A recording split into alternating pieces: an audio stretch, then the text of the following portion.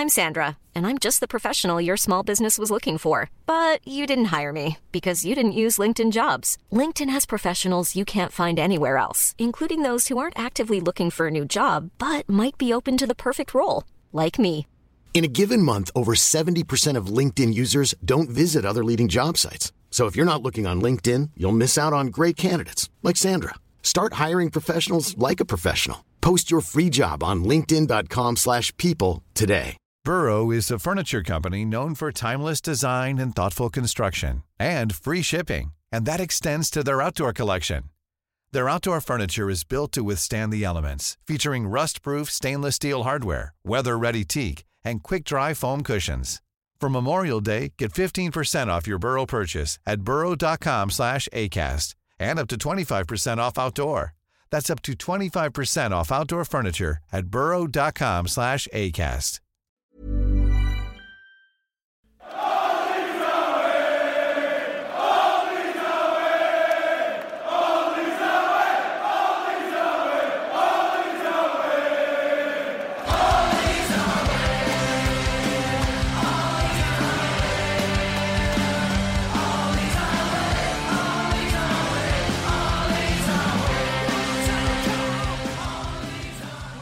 Hello and welcome to All Stats Aren't We, a podcast in which Leeds fans cast their combined eye over goings-on at Elland Road, giving scrutiny to the underlying statistics and tactical footings at work at Leeds United. I'm John Mackenzie, the pulling it out of the bag in the last minute of the podcast. If you can't get smart, get lucky. And I'm joined by the Pat Bamford glorious return of the podcast, Josh Hobbs. Now to listen to Josh claim that he called a need shot from a corner all along. And finally, the unchanged injury list of the podcast, operating on a one-in, one-out policy. It's Darren Driver. Darren, how are you doing? I'm all right. I think I'm more in than out today, which is a big advance on where I've been previously. Yeah, I'm good. I sort of enjoyed the game yesterday. I don't know if enjoyed is quite the right word. I enjoyed the moment after Pat Bamford equalised and I got to jump up and down and sing the Pat Bamford song and do a little dance. That was good fun. Other than that, it was a bit hard work, as I'm sure we will come to discuss in some depth throughout the rest of this podcast. But I'm good, thanks. How are you doing, John? Yeah, I'm all good. It was I don't know, it was a funny game, wasn't it? It wasn't the most interesting game, I think, from a tactical point of view, but we will go on to talk about that. Josh Hobbs, you were lucky enough to not have to watch it live, so you were able to watch it with the benefit of hindsight. How did you enjoy your watch back? Yeah, it was weird because I think I was sort of obviously spared from the tension of like feeling like the season's unraveling in front of my eyes and thinking, oh my God, if we lose this, then we're going into maybe we might lose 5 in a row, and like that whole thing that I definitely would have spun out in that way. So knowing all along, like, it's fine, we're going to score in the last minute. that helped me to see the game perhaps a little less critically than I would have done. But then maybe it's a false representation because the whole time I'm going, it's fine because it doesn't matter that James has just crossed that 50 yards above and beyond all of our players because it's in about 10 minutes time we're going to score. Well, let's do the game summary. Let's not delay the inevitable too much further. We're obviously talking about a 2-2 draw against Brentford at Elland Road. There was no real surprises in terms of structure. Brentford stuck with their 3-5-2, and that means that we matched them with a 3-5-2 of our own. We were lucky to have Luke Ayling back, so we saw him at the right centre-back position, and I think it's always good when he's playing in the back line of a back three. So, and we will talk about that more in the rest of this podcast. But then we had Dallas and Junior slotting in at wing backs on either side. Seems to be some confusion online about who was playing up front, but it seemed to me anyway that Dan James played alongside Rafinha and Tyler Roberts was in the central midfield slot ahead of Forshaw and Phillips, who were up against Brentford's 2-8s. So yeah, it all seemed to make sense. The most interesting tactical feature of the first half was probably the response to Cooper's injury, which says a lot about the game. Bielsa seemed in two minds about how to solve that problem.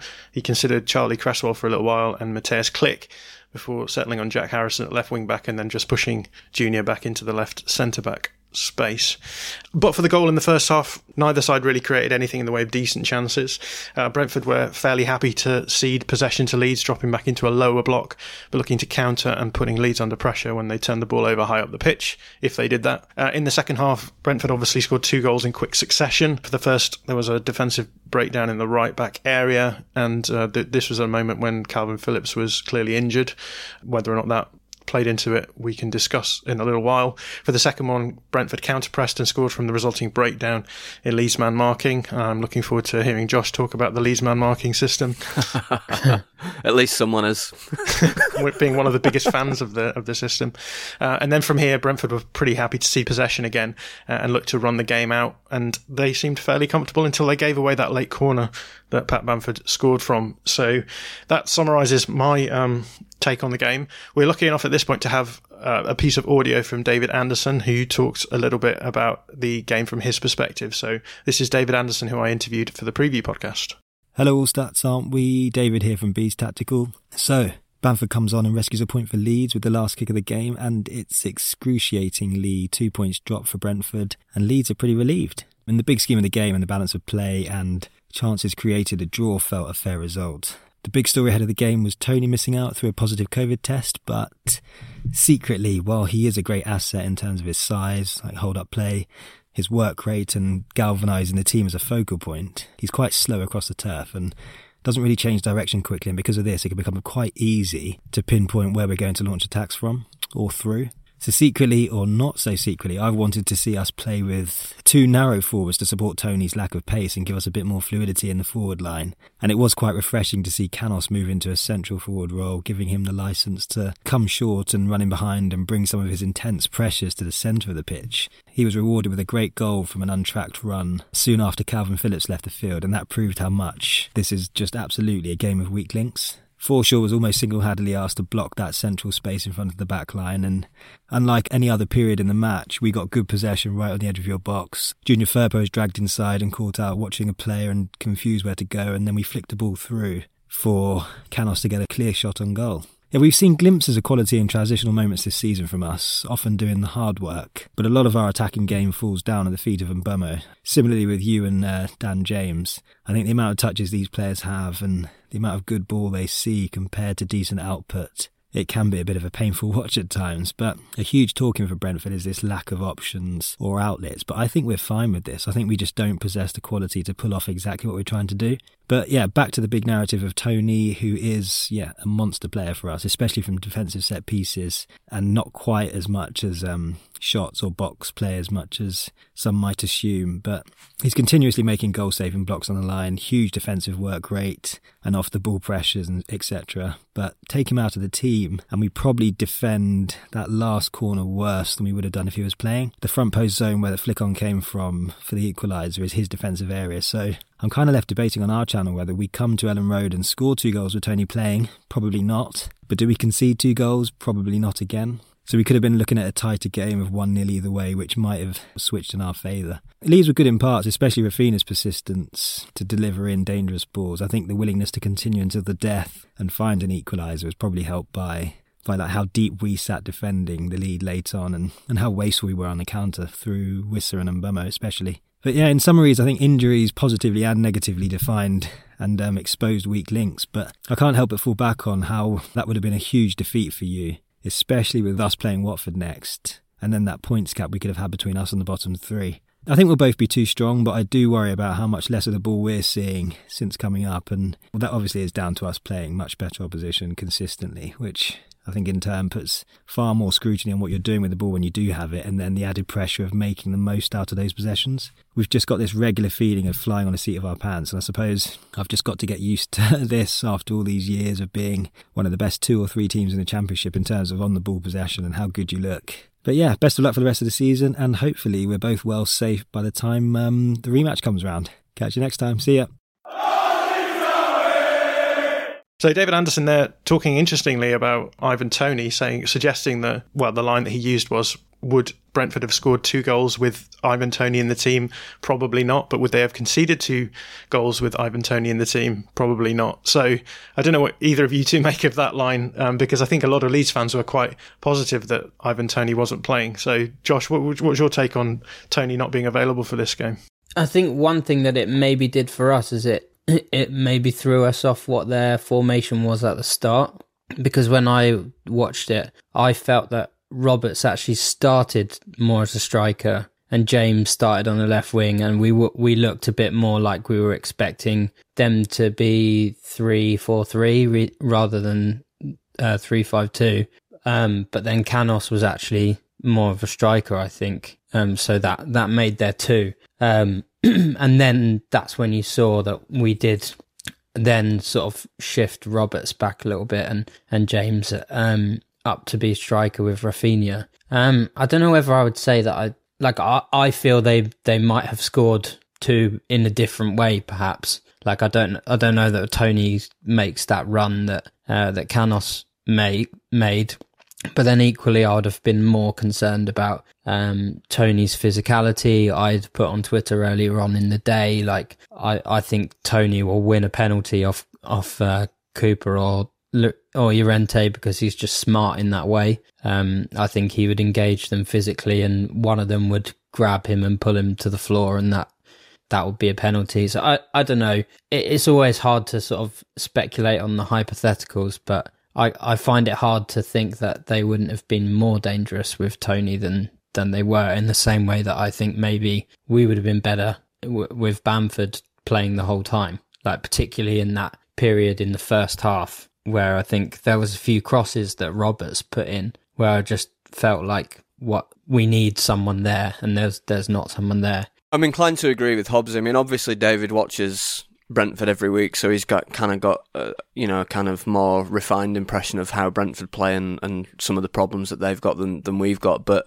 I for one was glad that Toney was out, because I think his hold-up play would have caused us problems. I think he can be quite smart in the way that he lays the ball off. He's good at bringing runners into play, and I think that with the man-marking system being as it is, somebody who's able to hold the ball up and then find a smart pass or a decent layoff is always liable to cause us some problems. So yeah, I was pleased to see him out, and yeah, I wouldn't want to speculate on what the differences to the game might have been had he been there, but I was definitely glad that he wasn't there.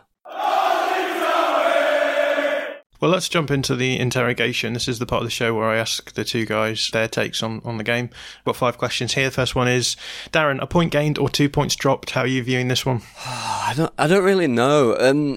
I didn't go into the game necessarily expecting that we were going to win easily in the way that a lot of fans did, because Brentford have just been promoted, and I think sometimes we've got a tendency to overlook teams who we think are lower on the natural pecking order, irrespective of what the relative merits of the two teams and the form and all the rest of that are. I think in the final analysis, I think I would say that it's definitely a point gain, because at 93 minutes I was in an absolutely foul mood and ready to go, kind of go home and kick off on Twitter and all the rest of it. I mean, and the goal didn't necessarily change my overall view of the game. I still think it was a poor performance overall, but I was obviously would rather take a draw than a defeat. But I do think, I've been thinking about this morning, that in terms of the results, I think draws are really killing this season in a way that we've never really had before, because we've had very, very few draws under Bielsa previously, we've either won or lost, and obviously you gather points at a much quicker rate if you're able to have victories.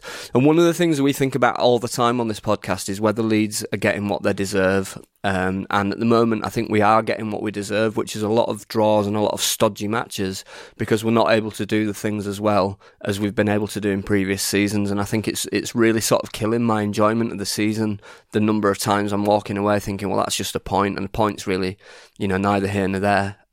So yeah, a point gained, but not necessarily one that I'm over the moon or delighted with, to use some nice cliches.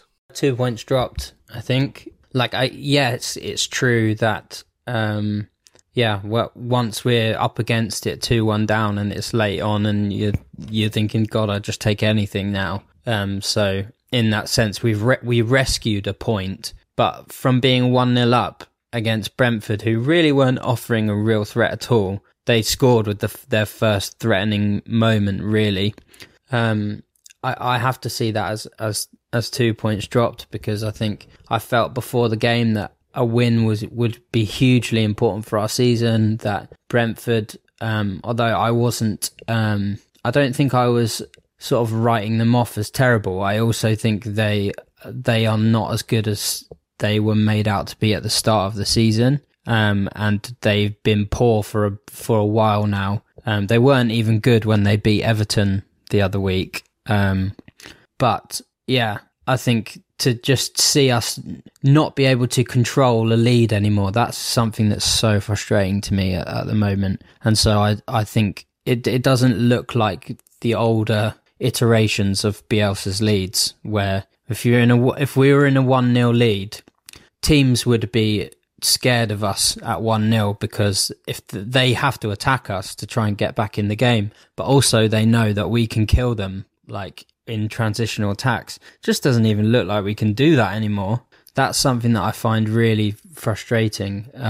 And yeah, I on that point about drawing a lot, it's really important to remember that Fulham drew an absolute ton of games last season, and they obviously went down with a fairly significant gap to 18th, and that's because they couldn't convert draws into wins. And we've already drawn like 2 more games than we drew in the entirety of last season. So I'd rather see us lose. Like, this is obviously really simple, but in a 3-game run, it's obviously better to lose 2 and win 1 than it is to lose 1 and draw 2. Like, I would just rather see us win some games, for goodness sake. I don't care if it costs us like losing some more. Although I didn't say that when we lost to West Ham. I was going, take the point. So I'm losing my own head as everything goes on. Yeah, and I think the 2 points dropped is brought into stark view when you consider that the next 4 games are going to be tough as well. I think when you consider being 1-0 up in a game that looked like it was heading in your direction and then throwing away the 2 points, then you look down the barrel of 3 of the best teams in world football coming up all away from home as well. Exactly. So that's why I think it's all the more frustrating for that reason, because you think if you go into that run knowing that you're 9 points clear of the bottom 3, like well, not 9 points, it would have been 8 points clear, I think. Like that would have been that would be huge. And then you think, well, if we manage to get a point here, a point there, but it's very possible that we come out with the next 4 with no points, and that could put us in a very vulnerable position. But the teams below us are hardly racking up the points either. No, they're not. They're not. But it's still scary, isn't it? Yeah, no, of course it is. Yeah. I think the thing that worries me about the bottom 3 is that there's no one who's just completely adrift. So you've got 3 teams down there, all on the same number of points, and that means that all you need is you almost raise the probability of that happening. Like, if one of those teams does have an okay run, I know that they're all playing quite badly, but if one of them does, then it sort of reels everyone else back in, and there's 3 teams there who could do that, so it just raises the probability that's happening. Yeah, and nobody else really has a run of fixtures as difficult as us.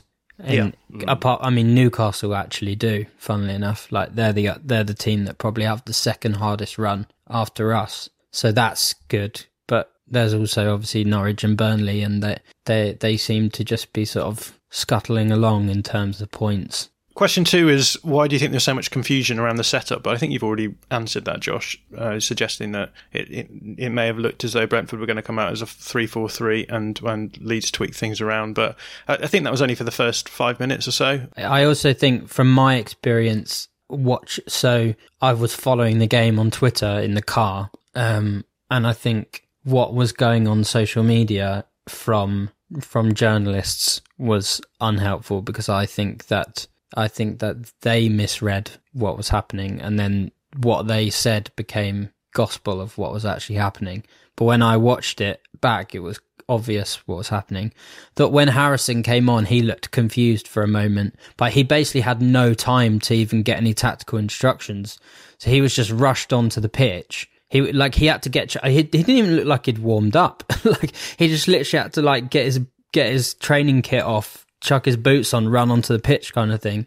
And then he was looking to the side like, what's happening? But once he was on, I didn't feel like he didn't know what he was doing. I felt the only time there was real confusion was around the time that they scored and then that 10-minute period after. I sort of broke this question down into two parts, really, because I think there's the question of whether the team were confused, and I think there may have been moments where I don't think they were confused, but there was a disorganisation that was caused by what was happening. I think the team came onto the pitch knowing who their man marking assignments were, and they did that, and that's what dictated the shape in the end. I think Hobbsy's right that in the fan base there is a lot of kind of nonsense that's put out and about. I mean, not least by the official club channel, who consistently put out a 4-2-3-1 graphic, irrespective of what the team were playing is or whatever. Yeah, Dallas as attacking midfielder yesterday. Well, exactly. So even the club's official channel don't seem to have any idea how the team sets up against opposition, and I think it does cause some unhelpful confusion among the fan base. I would just add to that I think the reason why Harrison looked so confused when he came on was because it was for a set piece, and so he went to his man marking responsibility in open play, and I think he was just a bit worried that he was supposed to be marking someone else for set pieces, and he didn't know who that was going to be, because that's what they cover in the tactical instructions. They say, you're coming on here, this is your marking responsibility, and for set pieces mark this player. So I'm sure they told him go and mark Roslev, who was his wing back, but then he got on the pitch and was like, am I marking the right person here? I don't know, it's a free kick happening and I don't want to be blamed for getting it wrong. So that's kind of how I would explain that. Question 3, Darren, what went wrong at the beginning of the second half? I think Brentford managed the game pretty well, and I think that they came out in the first 15 minutes of each half with slightly more attacking intent, with a slight, not they weren't kind of absolutely throwing caution to the wind or anything, but I think they were trying to see in the first 15 minutes of each half what they could get out of the game. And then I think obviously Phillips' injury didn't help because it was in fact Phillips' man that ended up scoring the equaliser. Although I don't necessarily put that down to his injury, because I think he just got sucked into the ball like everybody else and left the gap in the middle. I just think primarily it was a case of Brentford coming out, pushing a little bit more, and a slight sort of, maybe not confusion, but more like the team was a bit unsettled by the changes, and it just probably hadn't quite clicked into place yet. But primarily I think Brentford came out a bit more. I think they counter-pressed us a bit more effectively. I think they looked for transitions and got more players forward. And the thing that always happens with us is that as soon as something is broken, so Dallas gets beaten for the in the corner for the equaliser, then we're counter pressed for the second one, and that kind of sends the man marking into disarray. So they just took advantage of two situations, which put them in a really fortuitous position, and left us then with a kind of mountain to climb, in the sense that they were always then just going to sit in as deep as they could and just try and get to the end of the game without conceding, and that is what happened in the end. So I think they just came out a bit more strongly is the answer, really.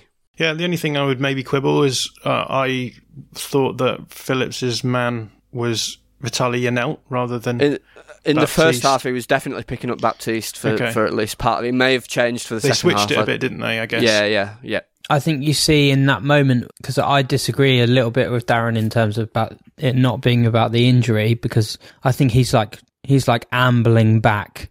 He's miles away, and he just doesn't look like he's got any movement at all. But I think whether it's Phillips's player who ends up scoring, I think what it means is that Roberts and Forshaw are having to deal with 3 potential threats, and Forshaw runs across to the man who's nearest to Henry, who pulls the ball back, and then that leaves a gap, and Baptiste is able to run onto the ball, and Roberts is the wrong side of him. Roberts isn't goal side, so he can't get there.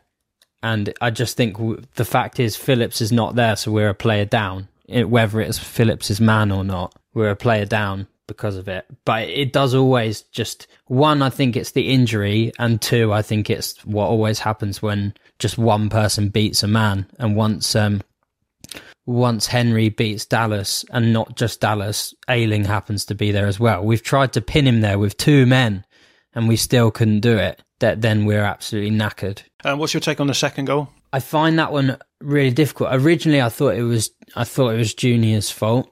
Like, I think it's his fault for turning the ball over, because he sort of just seems to run into traffic. But then he's sort of chasing back, and he's always slow chasing back in those moments. So first of all, I thought that's basically his man.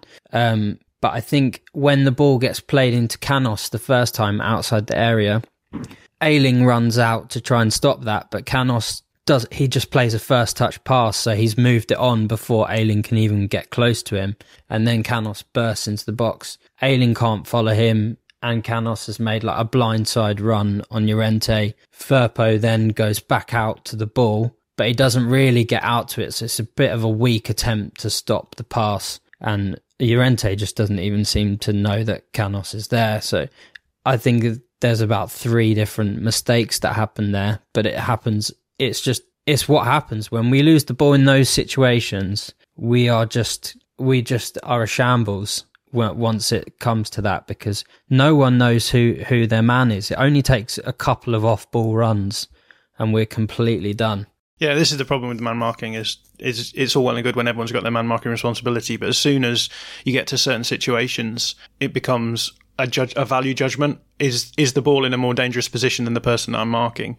And then, so what you just end up everyone getting drawn towards the ball, which is fine if teams are being direct, but there's always the possibility that the ball just then comes out and you've got no one marking anyone outside of the ball oriented like system that we have. So it does feel very much at the moment that like Bielsa ball is a game of dice, and we're just sort of rolling dice by going, we go forward and we'll occasionally create big chances for ourselves, and but that will sort of presage us offering big chances to the opponent, and you're just sort of gambling on us scoring our chances and the opponent's not scoring theirs. Well, the trade-off for that used to be that we used to make a lot of chances. Yeah.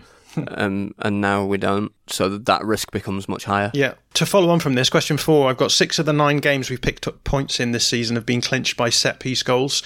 Are we too reliant on set-pieces rather than open play creation, Josh? Well, yeah, I think we certainly have been, and I think partly that's been that we don't have the individuals, and that because the system's basically gone down, and there's only really one genuinely creative individual in Rafinha. I think there's also Rodrigo, but Rodrigo is he's in and out of the team in the last few games, which is interesting. I think maybe Bielsa's finally is going, I don't want him to break my system anymore because it's not bringing enough in terms of the positive side of things.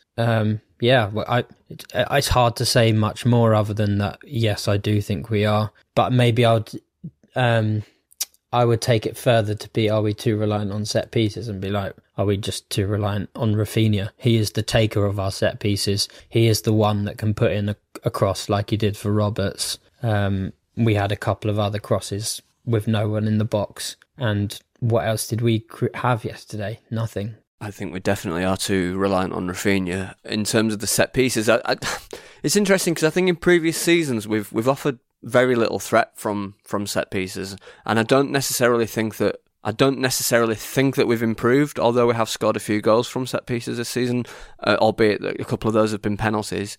So I'm really interested to kind of think about this, because if we're suddenly not, if we kind of regress to where we've been previously in terms of creating chances or goals from set pieces, and we're not able to create anything from open play either, then we're really, really in trouble. So I think we are too reliant on set pieces at the moment, but I'm grateful that they are currently going in, because I think we'd be in real trouble without them. Yeah, and I don't even think that we're particularly good at set pieces. At least, I mean, we've had a couple of Rafinha free kicks that have just crept in at the back post from crosses, and we've scored a couple of corners, but they've sort of been, well, I mean, I guess there was one sort of bobbling around the box, came off an opponent, and the game yesterday sort of came off Ayling, and fortunately Bamford was at the back post to prod it in. It's not like we're playing smart set piece routines and getting away with it. We're sort of flying on the seat of our pants. It's just his individual quality of delivery. That's it, I think. Like the free kick that just went straight in, like I think that's a cross that's just so dangerous in the way that he strikes the ball that Schmeichel couldn't react to it. And then the one for the penalty the other day and the one for the goal yesterday, those are just really, really good crosses, and that's the technique that he's got. The way he strikes the ball, he generates real whip and real pace on it, and that makes it difficult. But yeah, we're definitely not like a smart team with our routines or anything. Okay, question 5 then. A lot of people have been pointing to the return of Bamford and Ayling as the catalyst to turn the season around. Darren, what did you make of their respective returns? If you go with Ayling and Josh can go with Bamford, because Josh likes talking about Bamford. He does. And I'm very happy to let Josh do that. Defensively, I thought Ayling was all right, but then Brentford didn't really it wasn't a game in which a centre-half was going to be really thoroughly tested, apart from in individual moments, and I thought he managed most of them pretty well.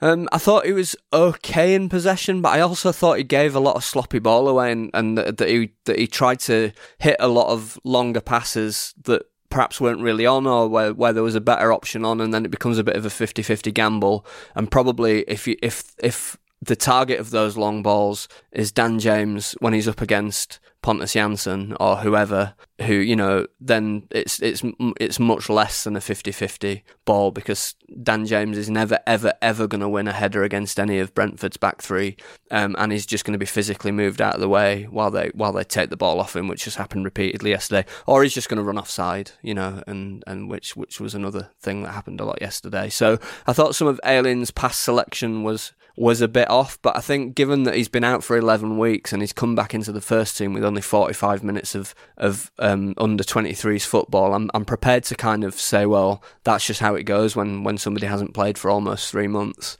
But it did look like a bit of a continuation of the way that he started the season, so I'm hopeful that what that means is that at the start of the season he was struggling with this knee injury, and now he's a bit rusty and he'll need to play himself back in. And that's the optimistic reading of it, and I do accept that. But I think, yeah, I am glad to see him back, because one of the things that he always does is he's constantly organising the back three in a way that I don't think other people do. He's quite vocal and verbal in the way that he operates, and I really value seeing players do that. So yeah, I think he was okay, and I think but we'll see how it goes. Yeah, I guess the worrying thing for me is that we've had a couple of okay performances, one from him, also Junior Firpo, okay-ish performance, but we're going to run the gauntlet a little bit in the next few games, so I think that's really where we're going to see where these players are up to, right? Yeah, for sure, definitely, and Junior playing at the left centre-back role, I don't think that's going to be that's not his best role, is it? And again, I think he was relatively untested apart from in the moments for the goals. So yeah, it will be interesting to see how he does when he's up against, Reece James or whoever in the next couple of weeks. Yeah. He says, crying into his tea. Yeah. Josh, on Bamford, what's your take? Difficult return for him in a lot of ways. We didn't even really get the ball into a position where he could really have an impact. Rafinha was spamming it from the halfway line, which you're never gonna. I'll talk about that in a minute, but you're never gonna get Bamford really big chances on that unless their defence is not set and you can get him in behind, which their defence was pretty much always set. And we never got into a position high up where we can then cross it like Roberts did in that first half. But when it came to that corner, he's just standing where he needs to be stood as a goal scorer. And I think too often this season we've had players playing in that position that aren't standing in the right position when the ball is coming in. So that does make me feel optimistic, even though it's he's kneed it in from 5 yards out or whatever. But let's all remember that we managed to knee it over the bar from about 2 yards out just a couple of weeks ago. So I'll take that goal because we didn't get that other one. I want to say that him being there enough of the time will make the difference for us in the end. I think that's something we've been hugely missing in this run, is an actual number 9. And I do think we will be more creative where we actually have someone in the box to get shots away, someone in the box to get on the end of crosses. I still think it's not going to be pretty and fix the system. I'm of the opinion that it won't be fixed, but I do think it will be better. And I hope that makes, I don't know if that turns the season around. I think it just probably makes us okay, but I don't think it makes us good. Do we think that Bamford is still carrying an injury? Because he ran the length of the pitch and fell over. I don't think he was carrying an injury. I think he was not sharp, and I think he said it himself after the game. I think in the interview, I think he said I didn't really contribute very much. I was finding it difficult. I need time to get sharp. So I actually won't. Obviously, he's got a week now. But I also, at the same time, wouldn't be that surprised if he didn't start the next game either. Mother's Day is around the corner. Find the perfect gift for the mom in your life with a stunning piece of jewelry from Blue Nile. From timeless pearls to dazzling gemstones, Blue Nile has something she'll adore. Need it fast? Most items can ship overnight. Plus, enjoy guaranteed free shipping and returns. Don't miss our special Mother's Day deals. Save big on the season's most beautiful trends. For a limited time, get up to 50% off by going to BlueNile.com. That's BlueNile.com.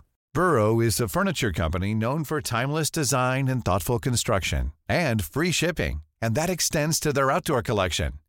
Their outdoor furniture is built to withstand the elements, featuring rust-proof stainless steel hardware, weather-ready teak, and quick-dry foam cushions. For Memorial Day, get 15% off your Burrow purchase at burrow.com/ACAST and up to 25% off outdoor. That's up to 25% off outdoor furniture at burrow.com/ACAST.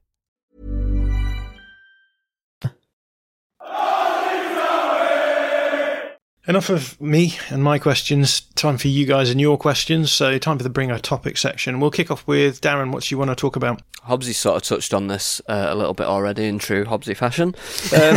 Stealing our takes? Surely not. Given that this was a game where Rodrigo could have had some impact and where his deficiencies in pressing may not have been as quite as important as they are sometimes, I was surprised to see him on the bench rather than somewhere in the attacking unit, whether that be as one of the front two or as playing in Tyler Roberts' position. So I guess what I wanted to get a sense of from you guys was whether you think this was a tactical decision, whether it was a reflection on his previous performances so far this season, or whether it was a reward for Tyler Roberts' increased impact on games over the last few weeks. I think Roberts had earned his way in. I think I would say that Roberts, over the last 3 games, I'd probably say he's the best player for Leeds over the last 3 games. He gave us an actual threat against Brighton when we'd had none. I felt that he played really well against Palace, even though he sort of started really well first half, then sort of was out of the game for a bit, and then second half I felt he kept our momentum going by dropping in to receive the ball, taking it forwards. And then yesterday, obviously, he gets his goal. I thought he linked play really well. He just had that one moment where there was a bit of a misunderstanding with him and James, and Roberts thought James was going to run down the wing and just passed it there, even though James did not run down the wing. But I think he's played well, and I think he deserved to go in. But I also think we might have seen Rodrigo come on yesterday if it wasn't for the fact that we had to make 2 injury subs. Maybe he could have come on for Klich, but if we'd brought on Rodrigo instead of Klich, not for Klich, but if we'd brought on Rodrigo for Phillips and then had a midfield 3 of Forshaw, Roberts and Rodrigo, that's very much vibes, isn't it? So I think it had to be a click in that moment. I think tactically the thinking was that we were going to be playing with Roberts as a forward at first, and potentially as the sort of lone forward, and so I think that's probably why we went with him to start with. Although that said, we have played any number of players in that forward slot recently. We've played Harrison, we've played James, we've played, I guess, Rodrigo at times as well. So maybe that isn't as convincing a tactical reason as it may sound in my head. But yeah, obviously he started in that midfield area and then was pushed forward from there. So I think it probably had something to do with that, the idea that he wanted to have a solid midfield, and then, yeah, I guess bring on Rodrigo should the need arise. But then it didn't happen that way, and so that probably upset the plans a little bit. But again, that's just speculative from me. What's your take, Darren? Yeah, I think I'm inclined to agree with Hobbsy that just at the moment I think Roberts has just overtaken him in terms of his increased impact on games, his improved performances. He kind of looks much more at it, and that for all that Rodrigo shows in moments of individual quality, which I think are probably beyond Roberts, I think that Roberts' baseline consistency of performance over the last few games has been better, and his involvement in games has been better than that of Rodrigo over the season so far. So that's probably where I think it is. I also think that Roberts has been dropping in, picking up and carrying the ball quite well recently, and I think Rodrigo this season has dropped off a cliff a little bit in terms of picking up the ball with back to goal, and something we've talked about before, I'm sure. But I think Roberts at the moment is maybe a little bit more press resistant in that respect, and is keeping possession in a way that Rodrigo isn't. So whether or not that comes into it, I don't know. Josh, what did you want to talk about? I've put this on Twitter, but just trying to figure out why Bielsa didn't just take off James to bring on Bamford, because he, instead of doing that, which is the obvious like for like in that moment, in the sense that James was playing as a striker, we then moved. So we took off Junior, moved Dallas to left centre back, kept James up front, and moved Rafinha to right wing back. And I didn't understand why we did that, because we moved our most dangerous player further away from the opposition goal. And my question is, what was he trying to get Rafinha to basically be a Pablo-like player in that moment of let's get him on the ball in deeper areas where he can create something and make something happen? I don't really get that, because I think that's not Rafinha's skill set. So Hernandez you would want him doing that, because he can kill the opponent with high volumes of passing. And yes, he'll go for some direct moments, but also he'll be sort of surgical. He'll make lots of short passes, he'll move to get the ball again, and he'll probe, and eventually a gap will open up. Whereas Rafinha is more likely to either dribble from deep or bang it from halfway, which is what he was doing. I don't know if you guys sort of agree with that was what he was hoping to happen or not. This one also broke my brain a bit yesterday. I was trying to work out what was going on, and I think Rafinha was actually to a degree was struggling to get into the game in the kind of in more advanced areas, because I think Brentford were really trying to crowd him out, and successfully doing that by and large. Although obviously he did create the first goal, I do think that when he was picking the ball up on our right wing, that they were getting 2 and 3 players around him and really limiting his ability to create anything from there. So I suspect that you're right, that it was probably a move to try and get him more involved in the game than he had been previously. But yeah, Bielsa seems really reluctant to take Dan James off the pitch at any time at the moment, and I do struggle with that, because I do struggle with what I struggle to see really what Dan James brings to the team, beyond the ability to run quickly, and which he undoubtedly can do. And to me, it would have made more sense in the moment to either do what you suggested, Hobbsy, just do the like for like, or to put James to right wing back if you wanted to make that substitution. So yeah, I think I do think it's an interesting one. I don't think it particularly worked, but I suspect it was probably just to try and get him more involved in the game. I've just written a piece for our newsletter this month about the way that opposition managers have dealt with the Raphinha problem. And by the Raphinha problem, I mean that Raphinha is the most dangerous player that Leeds have, and you've got to try and keep him as far away from your goal as possible as a manager. And obviously, this season we've seen Bielsa playing Raphinha as a striker or an outside forward just to keep him nearer the goal, to reduce his defensive responsibilities, etc. And on the basis of that, I think that's why we saw Graham Potter move from a 3-5-2 system to a 4-2-3-1 system, because even though they've not played that system really at all this season, he was happier doing that than allowing Raphinha to be near the goal. Interestingly, though, in that game, with Raphinha tracking Marc Cucurella, who's obviously like a pretty advancing fullback, he likes to get forward, we created some of our better opportunities from Raphinha progressing the ball from a deep sort of right back area.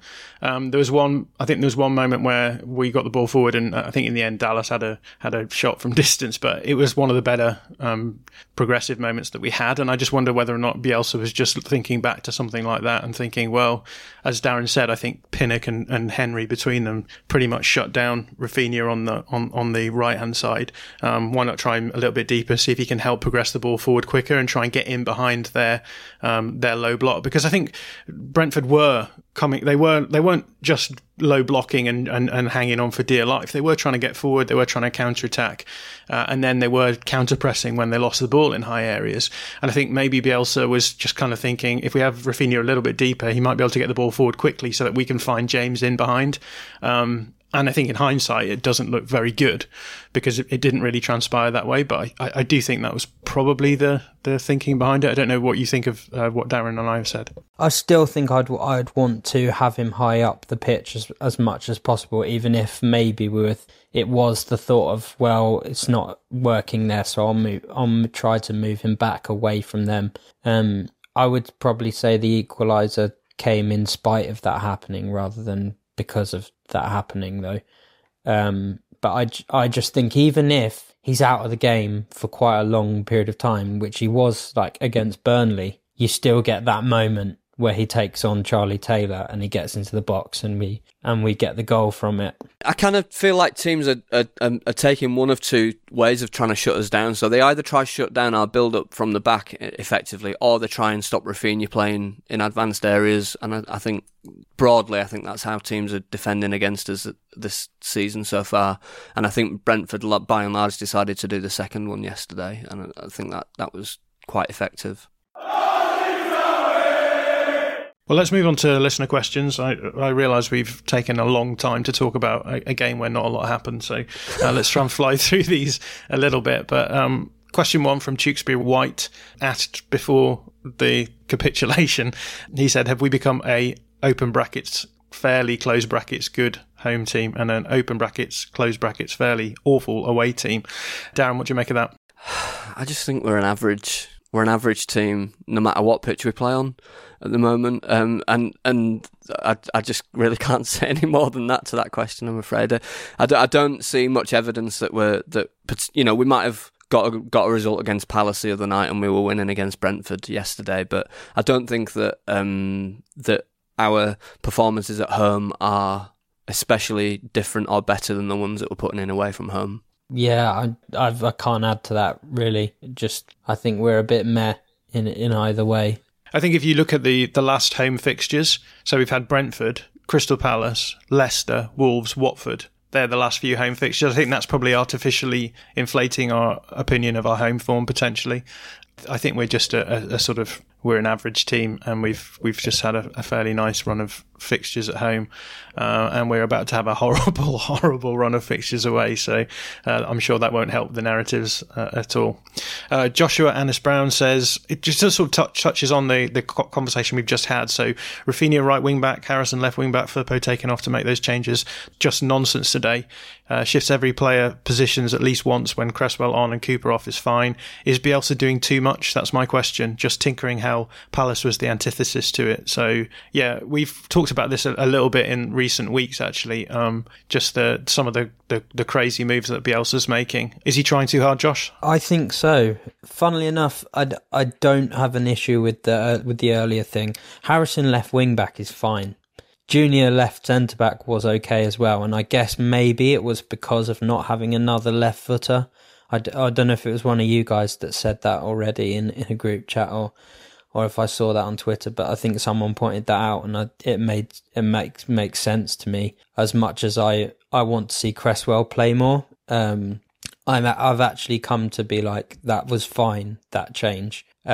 It's the other change that I didn't like, which I've already talked about. But I do think in general, yes, like we are, rather than just bringing on someone in the position that they're most comfortable with in like-for-like changes, we're nearly always just bringing on the next player in the Bielsa pecking order and then shifting everyone around. It's like he has his, like, I will pick from these 14 players ranked in order, and then if all of those are not there, then I might use some of the other ones, rather than, this is the right player to fix this problem, which I don't understand. And I guess even just seeing the fact that we cycled between Cresswell, Click, and then Harrison before that substitution was made suggests that he doesn't know what he's doing. Yeah, he didn't know what he was doing in that moment. I agree with everything that's been said, but I also do think that we need to be careful that we don't drift into a bit of outcome bias here.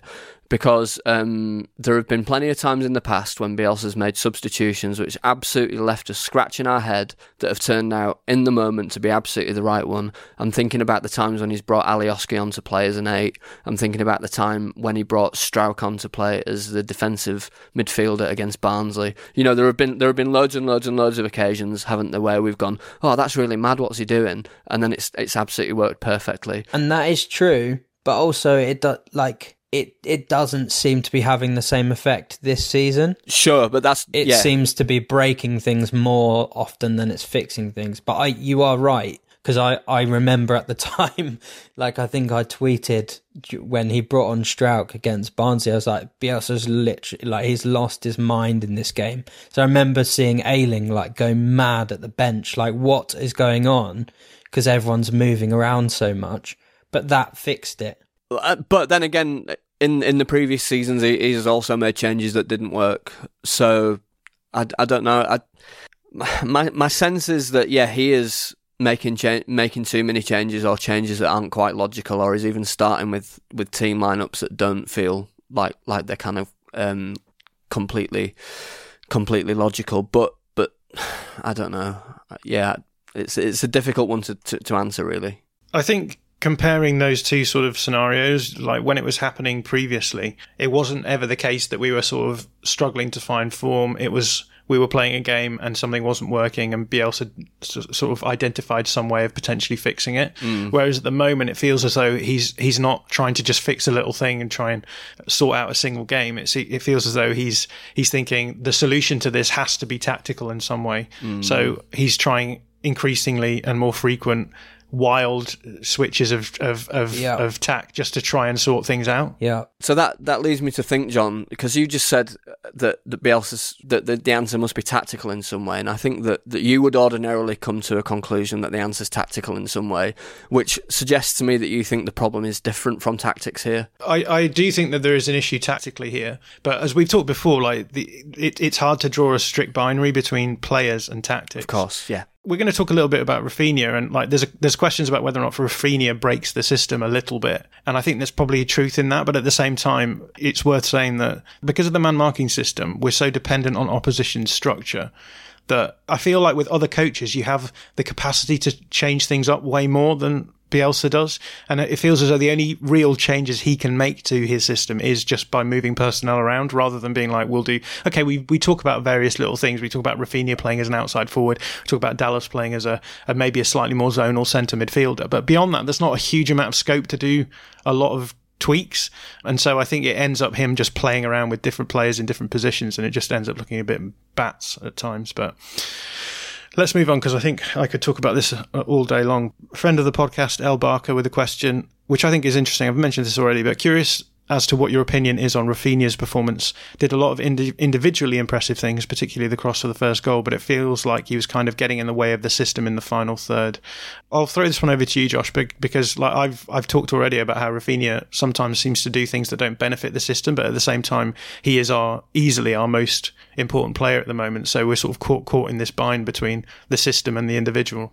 Yeah, I don't know how much I think that he doesn't do things within the system. Maybe it's different. Like maybe in the final third, he's a bit more individual. But I think there's moments where you see him like when he receives the ball in the midfield third around halfway line, he participates in those like quick passing interchanges really well that help us progress the ball up that flank and in the little rotations that happen there.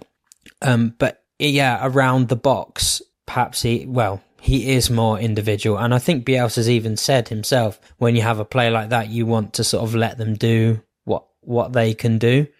And I think of Guardiola a little bit here, because he's gone on record before, like several times, being like, my system is about getting the ball up the pitch to those players. I tell them what positions to start in to receive the ball, but then once they have it, it's them to go and make something happen.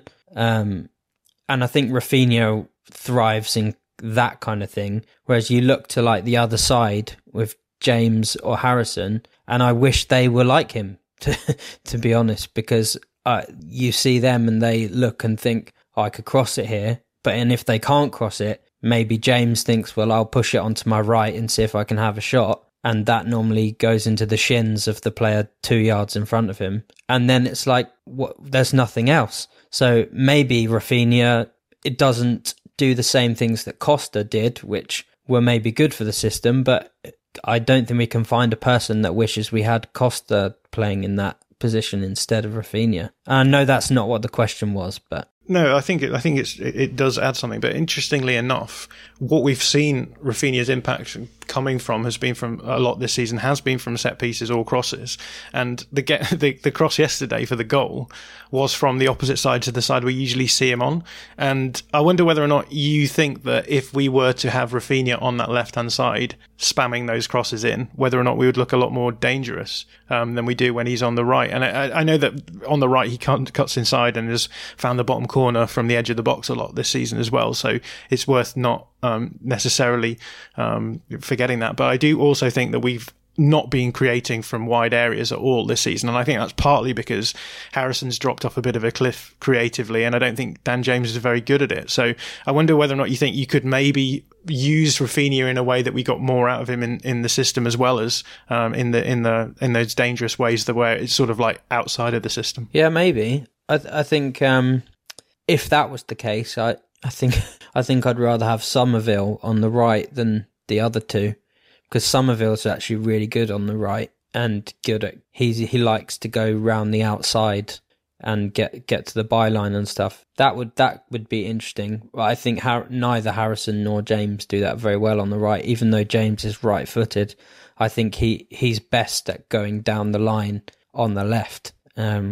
Even though he doesn't do that enough for me either. It's an interesting one, because obviously Rafinha is our best player and our most important player, and he needs to be in the team all the time. I think in previous seasons, Bielsa's system has operated in a kind of death by a thousand cuts sort of way, so we'll keep trying the same thing until it works.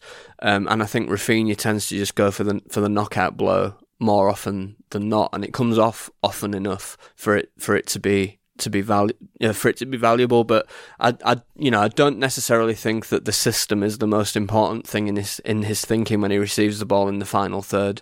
Whereas I think for some players they'd be going, okay, where's that run that I'm expecting to see? Is it happening? And all that kind of thing. So I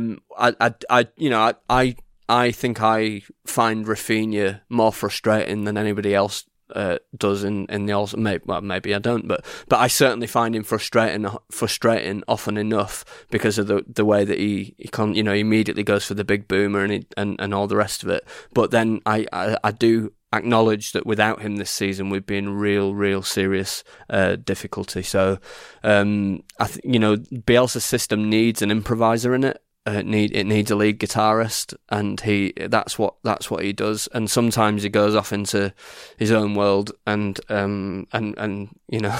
goes into some weird modular shit.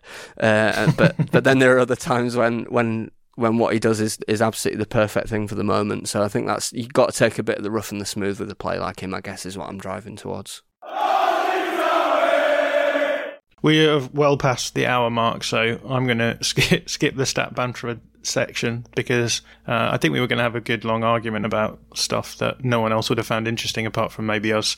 So maybe you've been saved by that. But we have Chelsea coming up next week.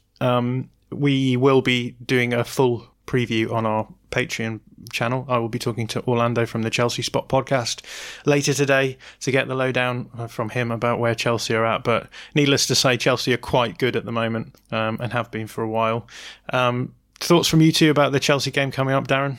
I'm just not really looking forward to it. I think we might get a bit of a chase, and I think out of the run of fixtures that we've got, I think maybe for some reason Chelsea scare me the most because I think they have a kind of efficiency to them, which means that they might not even need to necessarily play well to give us a bit of a humping, and so it's a bit of a worrying one for me. I hope their fans don't make that stupid bird noise that they made last year to Diego Llorente. Well, maybe I hope they do. I don't know. It might liven things up a bit. Yeah, Josh, how about you? Yeah, I mean, maybe I'm like losing my head here. It is a possibility. I'll give it that. Just wondering of whether their more methodical style under Tuchel actually suits us just a little bit. I don't remember us really finding it hard to defend against them at Ellen Road last season. Strauch had to face up against Havertz. Obviously now they have Lukaku, but Lukaku sort of doesn't seem to be working brilliantly for them after the start of the season. I don't think he likes playing in that sort of slow attacking style that they have. So there's a little part of me that's like, does the fact that Tuchel doesn't embrace chaos like Lampard did in that game where they just smashed us at Stamford Bridge. So there's a little part of me that's like, could we just sneak a point here? But then at the same time, they've got quality in every area of the pitch, so it only takes one of them to come up with a moment, even if we do happen to limit them. So that's as optimistic as I can muster. Yeah, so maybe a draw is what you're saying. I would rip your hand off if you offered me a draw right now. If you said 0-0 in the most boring game of all time, I'd be like, yes. Yeah, I'd take that. So that's what we're going for, a 0-0 draw next weekend. But that brings us to the end of the podcast. I've mentioned our Patreon channel. If you want to check that out, that's www.patreon.com/allstatsaren'twe. I'll be doing a video analysis of something from the Brentford game, although I haven't decided what yet. Josh, what are you doing this week? I'm doing Tyler Roberts for the last 3 performances. So just a little bit of what's he shown, why did he deserve to start, and what's he done in those games. Nice bit of Robaganda. That'd be nice. Yeah, I'd tried that before in the sort of, look, he hit the bar against Watford kind of thing. But now it's like, no, but look, it's actually happened. Are you going to answer the question that everyone asks, which is, if Tyler Roberts is the answer, what is the question? Can you finally comprehensively answer that question for me, please? Who is a better option than Rodrigo? Ding, ding, ding, ding, ding. Right, well, that brings us to the end of the podcast. All there is for me to do is to say thank you, Josh. Cheers, mate. Thank you, Darren. Thank you. And thank you lot for making it through another marathon episode with your favourite podcasters.